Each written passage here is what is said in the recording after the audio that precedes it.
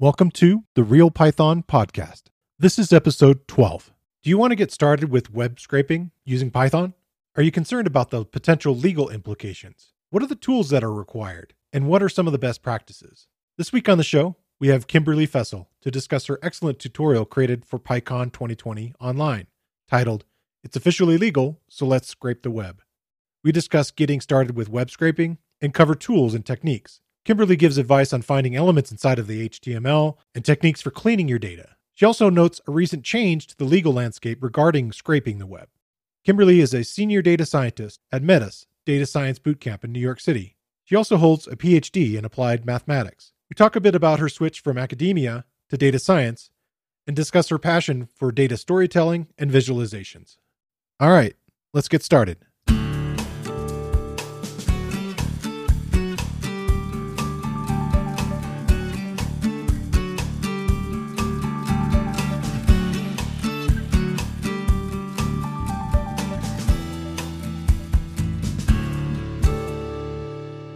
My name is Christopher Bailey, your host. The Real Python Podcast is a weekly conversation about using Python in the real world, interviews with experts in the community, and discussions about the topics, articles, and courses found at realpython.com. After the podcast, join us and learn real-world Python skills with a community of experts at realpython.com. Hi, Kimberly. Welcome to the podcast. Hi, thanks for having me. Yeah, so I wanted to get a little background on your bootcamp. Is the name Metis, is that right? The Metis Bootcamp? Yeah, I teach full-time at an immersive bootcamp called Metis, and we teach data science. So all kinds of different aspects of data science. It is 12 weeks long, and the students do end up doing 5 separate individual projects throughout the course of those 12 weeks. Cool. Do you guys kind of steer them in a particular direction for the projects? Yeah, I mean, the projects have themes, I'll say that. The first one is kind of more of exploratory data analysis. The second one, regression. And then we have classification and NLP. And the final project is just totally up to them, whatever they want to do. Oh, cool. But that's most of the barriers we put on it. Other than that, they're really allowed to take that in kind of whatever directions they want. You use the word NLP. Could you go into that a little bit? Because I think we're going to talk about that more as we go into web scraping. Yeah. Definitely. That's totally my favorite project. So that's natural language processing. So anytime that you're working with text data and converting that into numbers to be analyzed, that's NLP. Okay, cool. Partly why I wanted you to come on the podcast was to talk a little bit about the PyCon tutorial that you did as kind of a jumping off point for our conversation about web scraping. But I noticed on your slides that it mentioned that that was one of the roles that you had at different ad agencies that you were doing NLP. Yeah, absolutely. So before joining Metis as an instructor, I was doing data science at various ad agencies. And, some of my favorite projects, I was mostly working on natural language processing. And a lot of those projects involved, combining data from various different sources. Our whole goal was basically to build a picture of kind of what the customer journey looks like. So that might be like, taking information from their search patterns and the types of reviews that customers leave and all those sort of things, and like kind of combining it into kind of more of a holistic picture. And so sometimes that did involve some web scraping as well. So one of the key ideas that you put out front on your tutorial is the changes in some of the legality of web scraping. Can you touch on that a little bit? Yeah, definitely. Yeah, so the title of the tutorial, it's, officially legal, so let's scrape the web, is definitely inspired by something that happened pretty recently. There's a great article out there that the Electronic Frontier Foundation put out. It's about this case that just finally had a verdict in the last fall of 2019. It was HiQ Labs versus LinkedIn. Okay. And basically it was just it was a definitive, is web scraping going to be allowed or not? And we finally got kind of a little bit more of an answer based out of that case. Yeah. Yeah. And really the reason why there was a bit of a, mystery and confusion about this for quite some time is really because of something called the Computer Fraud and Abuse Act.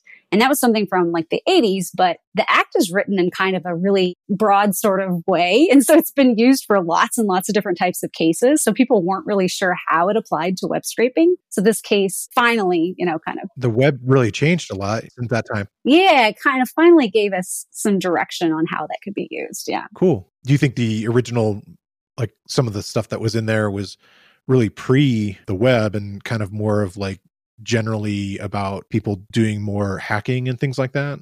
Exactly right. Yeah.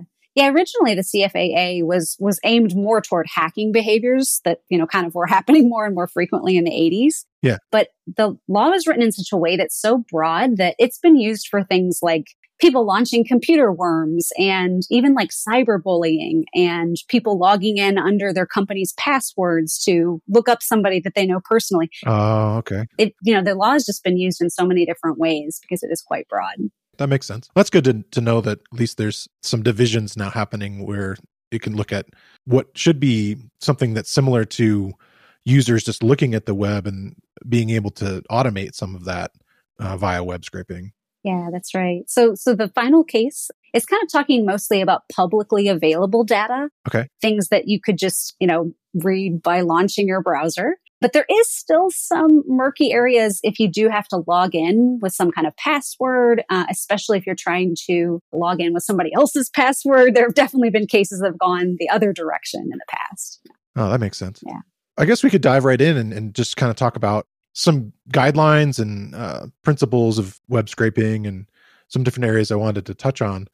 But maybe we could start off with what would be good projects for people to look at with doing web scraping and reasons for them to approach this topic. Yeah. I mean, can I say anything? I think really anything. Sure, whatever they're interested in. Honestly, just think about how much information is out on the web. There are tables of sports data. There are dollar figures about how much apartments are being rented for. There are tons of different text data that you could be using for natural language processing projects. So I really do think of web scraping as very empowering in that now you have access to all the different information that you can find on the internet, and you're able to collect that in an automated way. Yeah, cool. What's your tool of choice as far as doing web scraping? Yeah, so the thing actually that's in my tutorial, that's really the packages I use. Requests to get the HTML from the internet, and then Beautiful Soup is definitely my go-to for parsing that information. Nice. So initially with using requests, you're setting up this ability to grab via a request, get the body of the web page itself, and then you're ingesting that into like a Beautiful Soup object. Exactly. Yeah, that's exactly right. Okay, cool. And then from there, that's when you start to figure out how to parse it and kind of go through it, right? Yeah, and then the real fun begins because developing strategies and trying to figure out exactly how to get, that one piece of text that you want. And that's the real fun of it for sure. Yeah, so that's kind of what interesting part of it is. It's like, how do you find the elements that you want? Like what's a good, set of techniques for finding those separate elements? Yeah, I mean, this is definitely potentially tricky because, every website is different. A lot of them are structured similarly, but, a lot of them are different. I think kind of the two main approaches that people take, either looking for unique attributes, okay, for example, IDs that have been assigned to tags, or even, classes. If you can find a specific item that has a specific type of a class, those are kind of like the first thing I try are looking up by attributes. And then, if that's not working, then trying to navigate the DOM, like using those, using the position of the information I'm looking for to my advantage by looking for like parents or children or sibling or those kind of things. So cool. That kind of gets us into a little bit of the nitty gritty and the idea that could be construed differently from a Python aspect of like, we're not talking about classes as far as Python or IDs as far as Python. Right. You're actually talking about HTML at that point. Exactly. And so how much HTML knowledge do you need to get through like a basic to dive into web scraping? Like how much do you think someone should know? Yeah, that's a good question. Because I don't think you necessarily need to be so expert at HTML that you're writing your own web page or anything like that. But you do have to have the foundations because otherwise you're not going to necessarily know what to look for. Right. The tutorial that I gave, I did include a little bit of basic HTML, and that took about 20 minutes of content. I wouldn't think you'd need a whole lot more than that. Yeah, that makes sense. So that kind of goes back to use the term DOM. What does that stand for? The document object model. Mm-hmm. And so that is a model or a tree of the layout for a website. Again, if it's properly structured. You're right. Exactly right. So yeah, thinking about kind of the HTML itself in a tree-like structure is where you're really going to reap the benefits of, locating things by their position on the page. Yeah. Okay. And so depending on how someone's structured that information, and they'll have, divisions, which you can use to kind of look at. And that's when you kind of get into this idea of it can have a class, which I guess can be connected to the CSS of it too, like the styling. Yeah. Right. Okay. Definitely connected. Okay. So you feel like there isn't really a need to necessarily take a whole course on HTML and CSS to kind of dive in. Yeah, I mean, certainly if you have that knowledge, you're going to be in an even better position, but I wouldn't think you'd necessarily have to be super well versed. Though I will say, I have built my own web page in the past, and I think that's a great way to kind of like skill up in HTML, is to just try it out and build your own pages. Yeah, that kind of practice always helps. Yeah. And then the other tool that you're using quite a bit is looking at the page itself and then using inspect. Oh, right. Yeah, sure. Yeah, definitely. So that helps you develop your strategy. So whichever kind of browser you're using, I often use Chrome, but Firefox would totally work, something like that as well. You can basically inspect what kind of HTML is powering that page. And so that's the way that you can kind of start to develop your strategy. Like, this little piece of text I want to collect actually is tagged with this ID. And so now I can go back to my code and implement that and go ahead and grab that information. Yeah. And so that's usually like something where if the developer tools, like in like a program like Safari, Chrome usually has the developer tools ready to go. Mm-hmm. You can practically just right click on a spot in the web page and have that information show up. That's exactly right. Yeah. Yeah. You should be able to, whatever information you're interested in, you can right click on that, click inspect or inspect element, and then you should be able to actually see what code is powering that. So it seems like it makes it harder if a web page isn't structured well, but it doesn't make it impossible.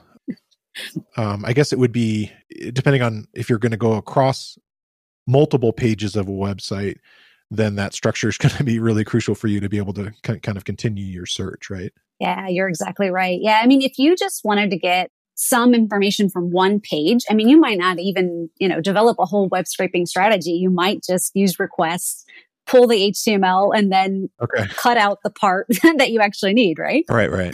But if you do want to scale that up and you want to build an entire web scraping project, you're probably going to be relying on the structure of the site itself to make sure that you can kind of automate that process. Yeah. So I was thinking about that. So like if it's timely based information that you're wanting to revisit, or luckily have an automated tool revisit it for you, then that's where you really want to kind of look at those strategies where it can kind of go in and find that updated information again and again, or go. Yeah, absolutely. Or go across multiple pages. Yeah. Right. Or, even if you're just building a project based on one time point, but you need to visit like 1,000 or maybe more, 5,000, 10,000 pages, right? Then you're definitely going to want some kind of structure there. Yeah. So I was thinking about that. Like, if someone was trying not to get frustrated, on RealPython, I created the video course for the request package. And one of the common things I see people do, like almost immediately, is they start using what they've seen just sort of briefly. And I'm literally hitting an API on GitHub and using a lot of these things. And it's an API, so it's an endpoint of a website that is very well structured for requests to be able to talk back and forth with it. Mm-hmm. And they'll take my techniques that I've been showing, and then they'll just throw it at a normal like web page.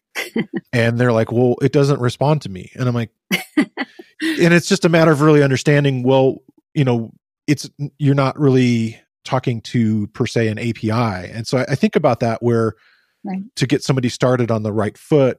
And I started to answer in the comments like, okay, we'll try these sites, try these things. And then they actually will have like, written guidelines and tools for like how this API works, kind of like the whole for developers portion of that. Mm-hmm. And I think about the same thing, like if you're starting out in web scraping, like what are good examples of sites that are going to be well structured that people could try and practice? Oh, this is a good question. Yeah. That's a good question. There's actually one site we use at Metis a lot. And I think the reason why we use it is because it's so well structured and because it has pretty generous policies as far as how much you can scrape, right? Oh, good. Yeah. It's called boxofficemojo.com. Oh, cool. So basically, yeah. So basically, it's just about movies. There's various movie data. You can look up how much a movie has made in its history, what its runtime is, its release date, all of those kind of interesting pieces of information. And it is really well structured in that, like, most of the pages look pretty similar to each other. Yeah. Nice. So you're able to, like, let's say you're going to do a study of, I guess it could be what directors have worked on, their particular projects and things like that. Does it go to those kind of metadata type of information about the movies? Definitely. Yeah, definitely. Or like what actors like to act in similar films together, like who's been appearing together a lot or something like that. I could see a really cool like graph kind of project based on that. Yeah. A full-on Kevin Bacon kind of thing, right? Exactly. Exactly. Okay, cool. And then in your tutorial, you go into doing stuff on Wikipedia, right? Right. Yeah. Wikipedia is another great place to practice. I would definitely say Wikipedia is one that you don't want to request too much information from. I believe their guidelines are 1 page per second or something like that. But you do want to be very slow in your scraping of information from Wikipedia because, if you're not and you end up getting blocked from Wikipedia, that would be a really sad thing that you couldn't access Wikipedia anymore. Yeah, definitely. Yeah. An example of that is if somebody went and set up their request portion of their script to just keep hitting page after page after page. To avoid that, you suggest putting in pauses. Is that right? That's right. Yeah, definitely. And I talk about this quite a bit in the tutorial as well, that you should really be adding in regular pauses. And this is probably good advice for pretty much any site that you are trying to scrape. It's really just about, respecting that server and realizing that, you are sending a request and they are sending you information back. And if you're just requesting a lot of information really quickly, you can really overload that site's resources. And so you want to try to avoid that. It could end up getting you blocked and it could end up just kind of being a creepy thing to do. You just really don't want to be a bully like that, right? Yeah. Right. So what does that look like if somebody were to get blocked? Is it like just you get like a return that completely just says, sorry? Yeah. You might start seeing, any kind of number of errors coming back. Okay. That you just don't get the HTML at all. You get an error code instead. But keep in mind, sometimes you can get blocked. It could be an hour, it could be a day, but you might get blocked forever. Oh, wow. That's possible too. And that would mean that your IP, even when you're actually a human using your own browser, you wouldn't be able to access that site. So that's the part that we definitely want to avoid. Yeah, you definitely want to be a good citizen of the web. Yeah. Okay. So that's one to be careful with. Right. And that makes sense, because it's sort of a public project in the sense that they're looking for donations and there isn't really a business model underneath Wikipedia. So something to be a little more careful with. Yeah. Do you have any other suggestions? Any other sites? Yeah. That are just good ones to start with. Yeah. Let's see. I think there's a site called like Sports Reference. Okay. That has a lot of different sports statistics. That one seems to be pretty good. And there are various scripts if you're interested in like analyzing movie scripts or, TV scripts, those kind of things. Oh, okay. They'll give you the language stuff, right? Yeah, exactly. Which is something that I've done in the past for NLP sort of work. That one's called Springfield, I believe. That's funny. I guess because it's such a common city name. Yeah. But actually, I think it's a site out of UK, so I'm not sure why it's called. Oh, that's interesting. Called Springfield. Yeah. Too funny. So this is something that I was wondering about with the structure of the sites. At some point, as you're thinking about going to like multiple pages, you had mentioned this in your talk also, or your tutorial, that what can happen is if you get blocked or if there's an error in your script, is that you could lose your data also. So that's another advantage of maybe putting pauses in or potentially saving as you go between each one of these grabs. Is that right? Yeah, you absolutely want to save as you go. And that's what could happen. I mean, it's not even just a matter of just getting blocked, but if the site structure just happen to change a little bit, or if you encounter any kind of error at all, it's possible that your code can completely stop, and then any data you've scraped so far could completely be lost. So I would definitely recommend, not only just putting in the pauses and being respectful, but also just saving whatever information you have And that I usually recommend, it kind of depends on the site and how much data you're gathering, excuse me. Sure. But probably every, maybe 50 pages or so, I would save that information, either writing it to a CSV or maybe saving it as a pickle file. Okay. In setting up your tools and doing this, I know that a very popular tool for doing all this would be in Jupyter Notebooks, as far as like kind of walking through that. Is that the tool that you use for doing your exploratory parts? Yeah. I mean, personally, I definitely start out. I usually start out in Jupyter, just trying to see and make sure that I've got the right syntax for looking for the different pieces of information. But I would say I usually, once I've got a good scraper going and I know that this is like working on multiple pages, I'll usually put that into a script so that I can just run it from my terminal and just have it running elsewhere. Nice. And that would allow you to like potentially set it up for scheduling too. Yeah, absolutely. Okay. This week, I want to shine a spotlight on another Real Python video course. It's about a topic that may be confusing for new learners. It's titled Defining Main Functions in Python. In the course, Rich Bibby takes you through creating this starting point for your scripts or applications, and he helps you to understand topics like what the special name variable is and how Python defines it, why you'd want to use a main function in Python, what conventions there are for defining the main function in Python, and what the best practices are for what code you want to put into your main. I think it's a worthy investment of your time to understand this vital entry point for your Python scripts and applications. And like most of the video courses on Real Python, the course is broken into easily consumable sections, and you get code examples for the techniques shown. To check out the video course, you can find a link in the show notes, or you can find it using the newly enhanced search tool on realpython.com. So I guess one of the key things that you're going to get into, obviously, is, finding the elements of the page, the things that you want. And we kind of went down that road just a little bit, but you were talking about the document object model, the DOM. When you're trying to find elements that you may need to, unfortunately, have to look around for elements around other elements. Mm-hmm. So what are some techniques there like that help you with that? Yeah. I mean, I think the kind of most common way that I see this done is that you will notice that there is some text on the page that is near the text you want. So for example, maybe in that Wikipedia example in my tutorial, you might notice that like the median household income is labeled median household income, and then the dollar figure is right by that. Right. So you might actually look for that text. And the nice thing is you can actually look for that text, and it doesn't matter necessarily what kind of tag or what kind of element it is. If you can find that text itself, then you can use whatever element it is part of to look for the next element, which is actually probably the dollar figure that you want. Yeah. So you can kind of just find the neighbors of all, yeah. all these items. It's almost like doing a search right on the page. You're just looking for text that you actually saw and that is nearby. Yeah. I guess the next big topic would be, okay, so you've collected all this information and it's, in a text format, right? Mm-hmm. Pretty much everything you're going to pull out of Beautiful Soup is going to be a text string of the HTML itself. So what are practices that you have for kind of getting it to a point where it's like more usable data? Yeah. No, I mean, this definitely kind of varies depending on how you're actually going to use the data. I mean, a lot of times you'll want to convert numbers to, string numbers into actual numbers, right, in Python. So sure, maybe, converting things to integers or floating point numbers, things like that.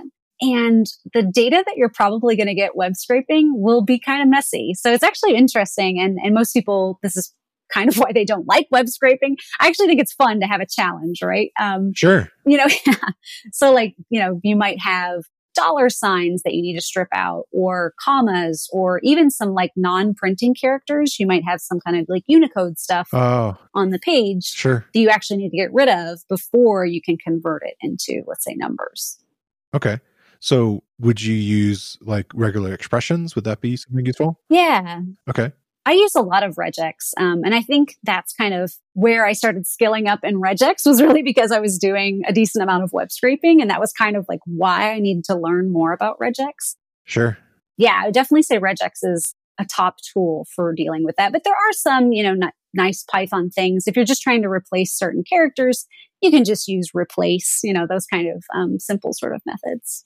Yeah, so a lot of the string methods, that's another course that I did, is a whole deep dive into all the types of things and how you can look at, the end of the string, the beginning of the string, you can look for characters in the middle of it and stuff like that, and try to find exactly. all the things that are not like letters or what have you, or numbers. Mm-hmm. Are there other tools that you use for cleaning? I guess the other thing that you might come across and we need to be aware of are dates and times. Oh, sure. Yeah. In Python, you're going to want to convert those to date times because you're probably going to, either want to bucket things and have kind of a more high level. For example, like if I have the date and the time of something, maybe I actually just want the year, right? Okay. And so if I'm trying to change the time scale of the problem, then I'm definitely going to want that as a date time so that it's easier to work with down the road. And do you use outside packages, or are you using some of the built-in stuff for dates? Yeah, there's some pretty nice built-in sort of Python stuff to do that. I did actually start looking into a couple other date time parsing packages recently. I was actually this weekend kind of exploring the various different ones to see which ones worked for me. So for example, like DeLorean or Maya, or there's all kinds of different date time packages out there. What would they add that the normal date time stuff doesn't have? Yeah, those are more, what I was finding is that they're going to be more useful for me for things like shifting like time zones and doing arithmetic and those kind of things. Oh, okay. So that's kind of a little bit later. But some of those do have kind of more lenient parsers for daytime strings. Yeah, some of them being a little bit more focused on that than others, but yeah. Okay, so they could look at the raw text of a date and Yeah. be able to turn it into a better date time object without Exactly. you having to do as much wrangling. Yeah, exactly. I mean, sometimes, and it's totally fine to do all this stuff with your native sort of Python code, but sometimes you'll have to provide really explicit instructions. For example, in this string, the year comes first and followed by the month and then followed by this comma, or, you have to provide the exact pattern for it to be able to detect that's the date time. Right. Some of these other packages are a little bit more lenient about what they will recognize as a date time. Yeah, cool. I was thinking about the issue of losing your work as you're going along. Do you have any examples of that happening to you? Not so much to me, but my students, oh my gosh, I feel so bad for them. Okay. I feel so bad for them. They have a limited amount of time to do their projects, Right, sure. And so losing days worth of data, it's really sad. You don't want to do that. You want to avoid that at all costs. Because the other thing that can happen, just kind of going along with that, let's say that you did scrape a bunch of different pages. You sent a lot of different requests out there. Maybe you did hit your limit. You can only request so much information per day. And you happen to lose all the information that you got the previous day, right? So you're losing time along the way too. Like it might not be that you can just automatically redo all of your work. Sure. Wow. Yeah. And now you're potentially in a hurry and trying to scramble to get everything back, and you're more likely to put yourself in a situation where you get yourself blocked by trying to rush through all of that there. Yeah, exactly. So you mentioned briefly, as we were talking about example sites, that there are sites, unfortunately, that may require a little more work to get into.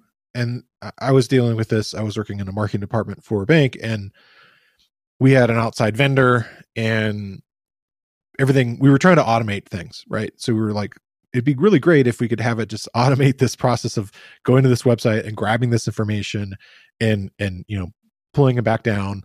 And we started to look at other packages, and I know you kind of touched on them at the very end of your tutorial, but is that where you start to move into something like a Selenium? Yeah. And this is kind of, I feel like a lot of websites are heading this direction. It's going to become more and more important. So anytime that the site is dynamically generating and loading content, and by that I mean that they're hitting a database, they're pulling information and inserting it. Maybe it's a personalized recommendation or something that's needs to be generated on the fly. Any of that kind of information, requests and Beautiful Soup is probably not going to cut it. Okay. because you do have some like dynamic element. So Selenium is usually the way that you go for that. So examples of that would be some of the new things like React Yeah. and other JavaScript packages. That JavaScript, for sure. Yeah. We see a lot of JavaScript sites. Just think about like YouTube search results, or one that I bring up often is like opentable.com. Like if you're going to make, check out the different restaurants in my area, those are going to be kind of, some of that content is going to be dynamically generated. So what would Selenium do for you? What is it adding? Yeah. So it's pretty different. So Selenium is actually, if you're running it in its kind of original form, Selenium will actually launch a browser for you. So I often use the Chrome driver version of Selenium because I like Chrome. Okay. So it'll actually launch a Chrome window. And so because that's being launched, the content will actually fill in. All of that dynamic content will actually go ahead and fill in. And so sometimes like the most simple examples of using Selenium, all you really have to do is load the page with Selenium. Then you can still use requests and you'll get the HTML from the driver, the Chrome driver, and then you process it with Beautiful Soup like normal. So maybe even launching with Selenium would be enough to like pull in all that dynamic content. Okay, so adding that additional like import statement in your script of like, okay, we're going to start with Selenium. It's going to open up a browser page, and that may be enough, like you said, that because it was dynamically going there and not just using requests to grab it. Yep. It's now populated an instance of an HTML thing that Beautiful Soup can sort of ingest then. Yeah, exactly. And then the next level of that would be like, if you wanted it to like click on things and stuff like that, that's part of it, right? Right. Yeah, absolutely. And so that gets to like the, more fun components of Selenium. You can actually use Selenium to interact with the page. So clicking on things or typing or you can actually even like do all kinds of interesting things with Selenium. Those are kind of the most common, clicking on things or typing as well. Yeah. Right. So typing would be, if like in my example, I have the credentials to go to the site, but I don't want to be doing it every day myself, I could have it programmed so that it not only clicks on this, it fills in the credentials that I need to be able to access this particular site that I need to automate it, and then click the button to submit or whatever. Yep, that's right. So you kind of create like a script of sorts, right? Yeah, exactly. So all of this like interaction with the browser is being done automatically through a script, which can be really nice, Yeah, it can be really nice. Yeah, cool. Are there other tools like that kind of expand on the world of web scraping? One other tool that I haven't actually got to play around with much, but I have heard other people say, has been helpful if they have a large scale web scraping project. Okay. A package called Scrapey. So it's just a separate package that you could kind of design your web scrapers and then, launch them with Scrapey. Actually, Scrapey even offers cloud services. If you didn't want to do the scraping on your local computer, you could actually launch that through their cloud. I do think that's a paid service, but it is kind of interesting that they have that option as well. Oh, so you're kind of creating a bot of sorts with that. Exactly. Okay.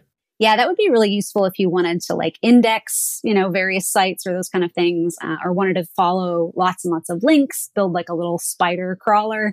You could do that with Scrapey. Yeah. I think that's the one that I was playing with about 2 years ago. I've worked in environmental science, and I was helping my client like try to get a bunch of governmental forms, like PDFs, that he needed to basically, he wanted to catalog them because it was hard to find this information. And so I used the Scrapey to basically help me automate the downloading of all these PDFs. And then I was able to like write the script. So I was able to name them.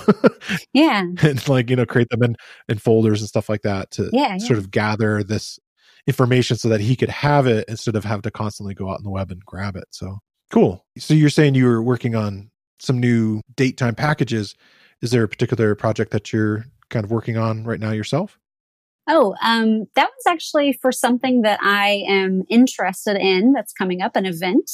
Pi Ohio has recently submitted, hey, call for submissions because they are going to be doing a virtual thing this year instead of an in-person. They're actually going to be doing like 5 or 10-minute talks this year. So it'll be nice and quick. Okay. So I was actually kind of exploring the various packages to see, would I like to give like a brief tutorial on one of these packages? Have you been to lots of conferences in the last several years on this? It's kind of fun. I've been to a few. I went to a few last year, but I was really planning on 2020 being my big year for conferences, which there goes that. Yeah. Yes. Yeah. That was my plan too. I know. So I did PyCon, which, the Yeah. tutorial ended up being virtual, and then ODSC East, the Open Data Science Conference. Oh, okay. I did that one also in April, but that was all virtual as well. It actually turned out really great. Everything went smoothly and according to plan, but it was interesting to give, a live talk just from the comfort of my own home. Yeah. So that one was not pre-recorded. Right. Okay, cool. How long was that? That was about a 40-minute talk, 45 minutes, something like that. Yeah. Cool. Do you have a background in like public speaking and stuff like that? Oh, well, certainly in education. That is what I do, the last couple of years. Right. I was in academia for quite some time, and I would say that that's a skill that kind of carried over from academia. We often gave talks. And so I've been to a lot of like mathematics conferences and things like that, just a little bit newer to the data science scene for conferences. And that's what your PhD is in. Right. Is in mathematics, right? Exactly. So my PhD is in applied mathematics, and I also went on to do a postdoc at Ohio State University. So I was in the academic scene for quite some time and delivering lots of technical talks during that time period. What made you switch out of academia? Is that okay if I ask that? Oh, sure. Yeah, sure. I mean, it's definitely many factors. I guess that's probably what a lot of people who made the switch would say. Yeah. A lot of personal and professional sort of reasons. I think for me, mostly it came down to, I wasn't necessarily super excited about the idea of needing to apply for funding, or really excited about the idea of needing to move anywhere in the US that I happened to find, a professor position. So, oh yeah, there were definitely big roadblocks for me in those two reasons. Yeah. Were you doing some programming throughout your applied mathematics? Definitely, yeah. Journey? Definitely, okay. Yeah. So, I would say a lot of applied mathematicians are going to be doing some kind of coding these days, right? Yeah. But the packages the kind of language that most at that time everybody was using, like MATLAB was a big one. Sure. That's probably what I first learned on. And then eventually switched over to Python when I was doing my postdoc. Yeah. This is a question that I've seen occasionally in the comments inside of the Real Python, Slack channel. People have wondered about that, journey of kind of switching over. And my last episode that I guess in this case will be 2 weeks ago, I was talking to Kyle Stratus, and he really sort of like fell in love with the programming side of it when he was kind of switching out of academia. And he's like, actually, I really enjoy this part of it. Was there a particular moment for you where you looked at, you already mentioned like kind of the whole track of having to like find work and so forth, and continuing that. But what was some of the reasons that you switched into more of the programming side in Python? Yeah. I think for me, it's going to be kind of the opposite side of data science. I really like programming, of course, but sure. From that math background, when I was doing my postdoc, I took a course, actually just sat in on a course. It wasn't like for a grade or anything, but I just sat in on a course because I was interested. And that one was like a statistical learning course. Okay. So it was really kind of the fundamentals of data science, but from a math perspective, like really starting to think about, matrices and, the loss functions, and really kind of putting the math to it, to how you could explore data really rigorously and mathematically. So that's the part that I actually really, why I kind of that led me to data science, was really kind of more the math angle. Of course, programming has followed suit as well. But yeah, I still get really excited about the theoretical components of data science. Yeah. Yeah, cool. Well, actually, that kind of leads into some of my weekly questions here. Like, what are you excited about in the world of Python? And again, it could be a package or an event or hardware, what have you, but what's something that you're currently excited about? Yeah, definitely that PyOhio thing. I'm really excited about kind of seeing people distill concepts into 5 to 10 minute videos. I really want to see what people come up with. I think that's going to be really cool. Yeah. And I'm excited to hopefully participate in that as well. And then, the other thing that I'm always on the lookout for, like new NLP, packages and things to do with natural language processing. So I actually saw a talk, it was at Open Data Science Conference by Ali Vandervelde. And so she's at ShopRunner, and they actually developed a package called Tonks it's like a deep learning model where you can have multiple different objective tasks And you can combine both image data as well as text data to meet your objectives. So I thought that looked really cool. And I'm definitely wanting to check that out. Nice. I have a few people that I've talked to on the podcast, but also a friend from Real Python that were involved in Python Pizza. I don't know if you saw that. Oh, no. It's another conference that happened about a month ago, and it was very similar, sort of lightning round kind of, I think of, 10 minutes. I think it was maybe 12 minutes, something like that. And so there were like several talks every hour, and it was mostly, I think it's based mostly in Europe. For me in the US, I had to like wake up at like 3 a.m. to watch some of my people talk that I knew. And it was very cool, but it's all, luckily with your paid thing, everything was recorded and you can kind of go back and watch it, which, and then they'll make them free after that. But it was really kind of neat to see, what kind of information can be covered in these sort of little short snippets and kind of like get you excited about a topic so that you can kind of jump off and go into. And it's something I'm trying to do with the podcast a little bit, is like try to have multiple topics and multiple like kind of jumping off points for people, and provide all the links for that. So I'm definitely excited to include the open data science stuff and check it out myself to see what the talks are on that. Is that one that on YouTube? I don't think so. No, Open Data Science Conference, they are still keeping their video. I don't know if they're going to put those up on YouTube. I know the Pi Ohio videos are going to be on YouTube. Okay, cool. So yeah. When was the date for the Pi Ohio? I think it's in July, mid-July. Okay. So then I had a couple other questions that I'm working on as kind of like a regular thing. And one of them is, what is it that you want to learn next in Python? Well, again, there's always like a ton of things on my radar. Sure. One other thing that like we haven't talked about yet that I am, I always keep thinking I'm going to do more with are data visualizations. Oh, yeah. So I really also love data visualizations. And, last summer I was really into Plotly. So I was building lots of different Plotly things and trying to think about interactivity and those sorts of stuff. Yeah.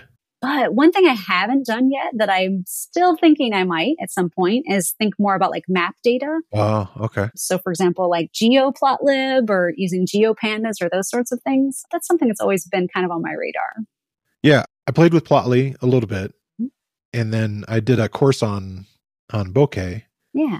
And I really liked it. And I liked a lot of the interactivity that it provided, some of the stuff where you can have these sources where as you click on things, it can kind of affect the other items in it. It's like you can kind of do some filtering. And then I jumped on that and went into a whole JavaScript area with that myself, where I was like, yeah, me too, actually. Yeah. Because like the D3 landscape is sort of massive. In fact, like you look at Plotly and Bokeh and a lot of these things, a lot of them are, kind of coming from that because there's so much sort of groundwork that's been done, and, it's already the web. So a lot of it's going to be JavaScript. Yeah. So there was this tool that I was using that kind of combined a tool from Square. It was called Crossfilter. And the idea with Crossfilter is that it would allow you to create dimensions.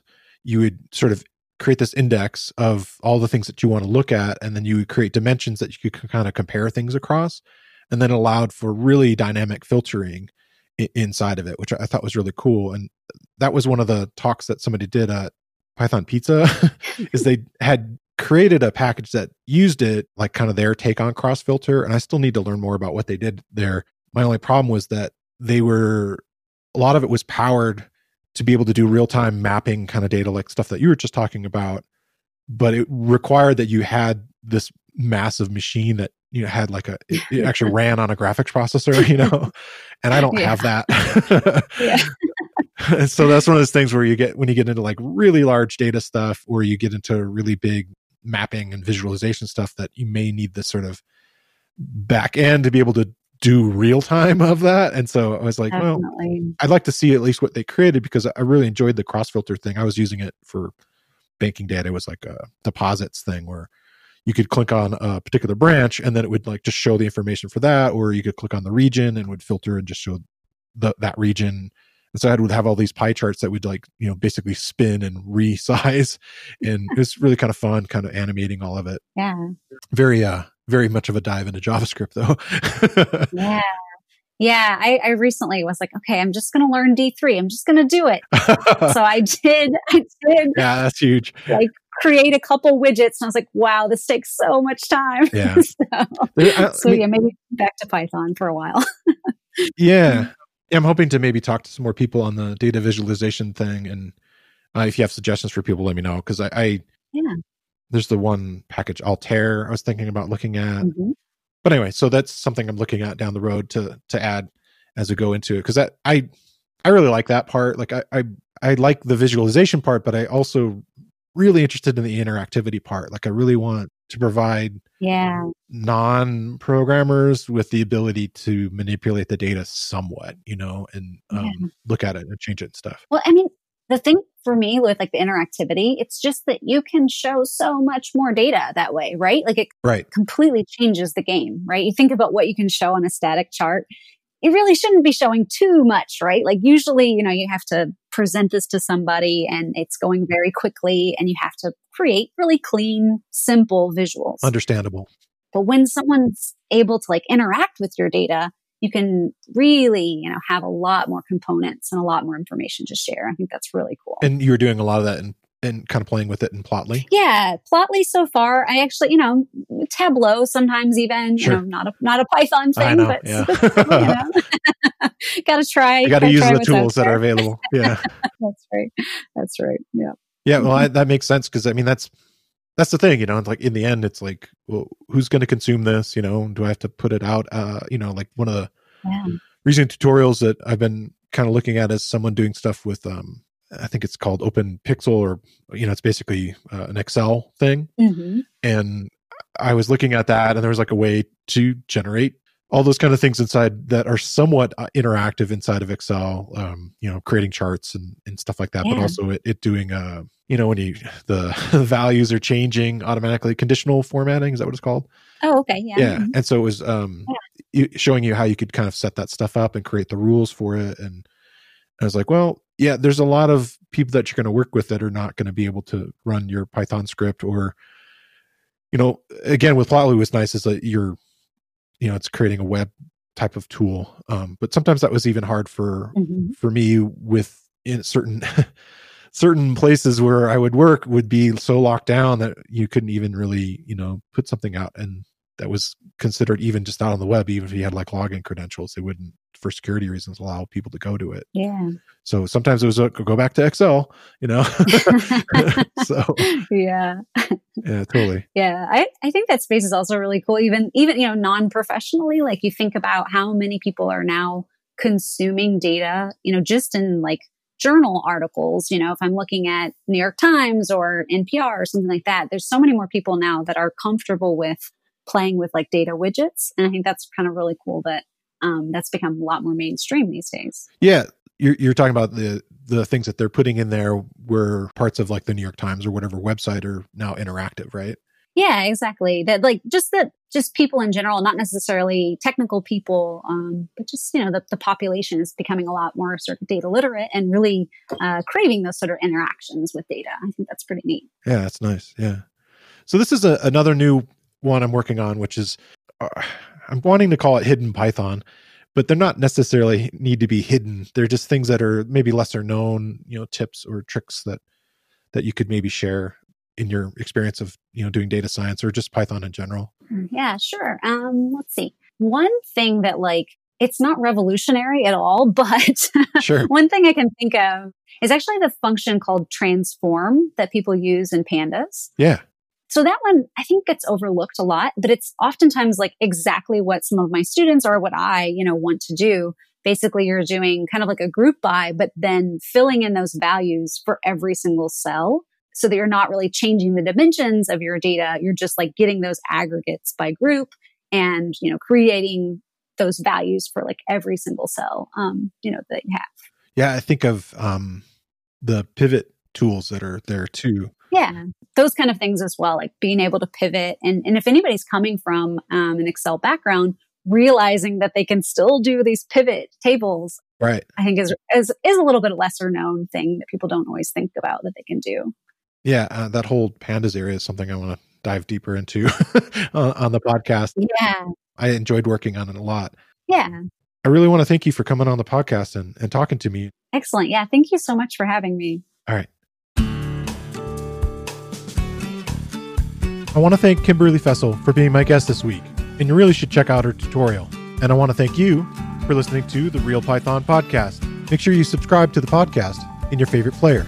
And if you like the show, leave us a 5-star rating and a review.